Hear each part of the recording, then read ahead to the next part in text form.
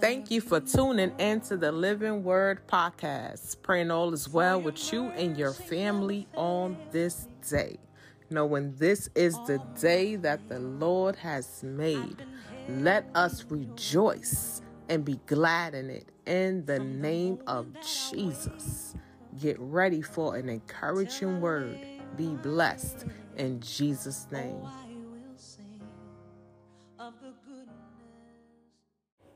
And this is another distraction. There I go. This is another distraction. If we lose focus, you know what I'm saying? This is something that the word tells us in Psalm 37, 1-4. Do not fret because of those who are evil, or be envious of those who do wrong. For like grass they will soon wither, like green plants they will soon die away. Trust in the Lord and do good. Dwell in the land and enjoy safe pasture. Take delight in the Lord, and he will give you the desires of your heart. You know, we should not envy evil people. Even though, they may be popular or rich, no matter how much they have. The word said it will fade and vanish like grass that withers and dies. Now I'm saying, but those who follow God live differently.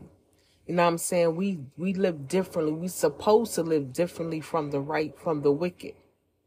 And in the end, glory be to God, we will have far greater treasure for eternity. Now I'm saying, what the unbeliever gets on earth may last a lifetime. A lifetime, your lifespan, how long you live. Come on, but if they're lucky, if they get that. But the benefits of following God will last forever. I'd rather have forever than a lifetime. You know what I'm saying? And David calls to us to take delight in the Lord, to commit everything we do to him. Glory be to God. And how we do this, how can we delight in the Lord? It means to experience great pleasure and to joy in Jesus' presence. That's how we delight in the Lord. We have to make ourselves available to him. We have to delight in his presence. We have to pray. We have to talk to him. We have to listen. We have to read the word. That's how we're going to learn who Jesus is. It's through the word of God, through meditation, through sitting in silence, waiting for him to speak. Constantly communicating with him, not just in the morning to pray, not just at night to pray, but all day, involving him in every day, involving him in all day. Everything that you got going on, involve Jesus. You know that song, Take the Lord with you everywhere you go? That's what we have to do, involve him. You know what I'm saying? Hallelujah. And this happens when we know that person. That's how we will delight ourselves in the Lord. You know what I'm saying? Because we will get to know him. We will learn of his ways. You know what I'm saying?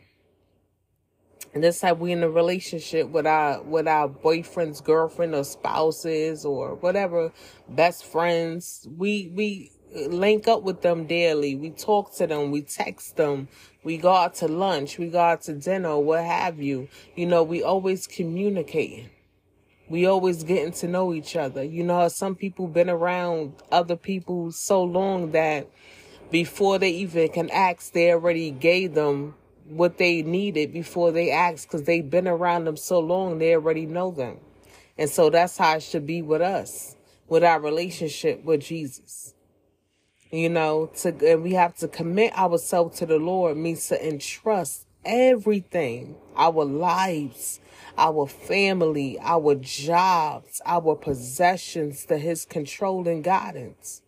To commit ourselves to the Lord means to trust him, believing that he can care for us better than we can ourselves.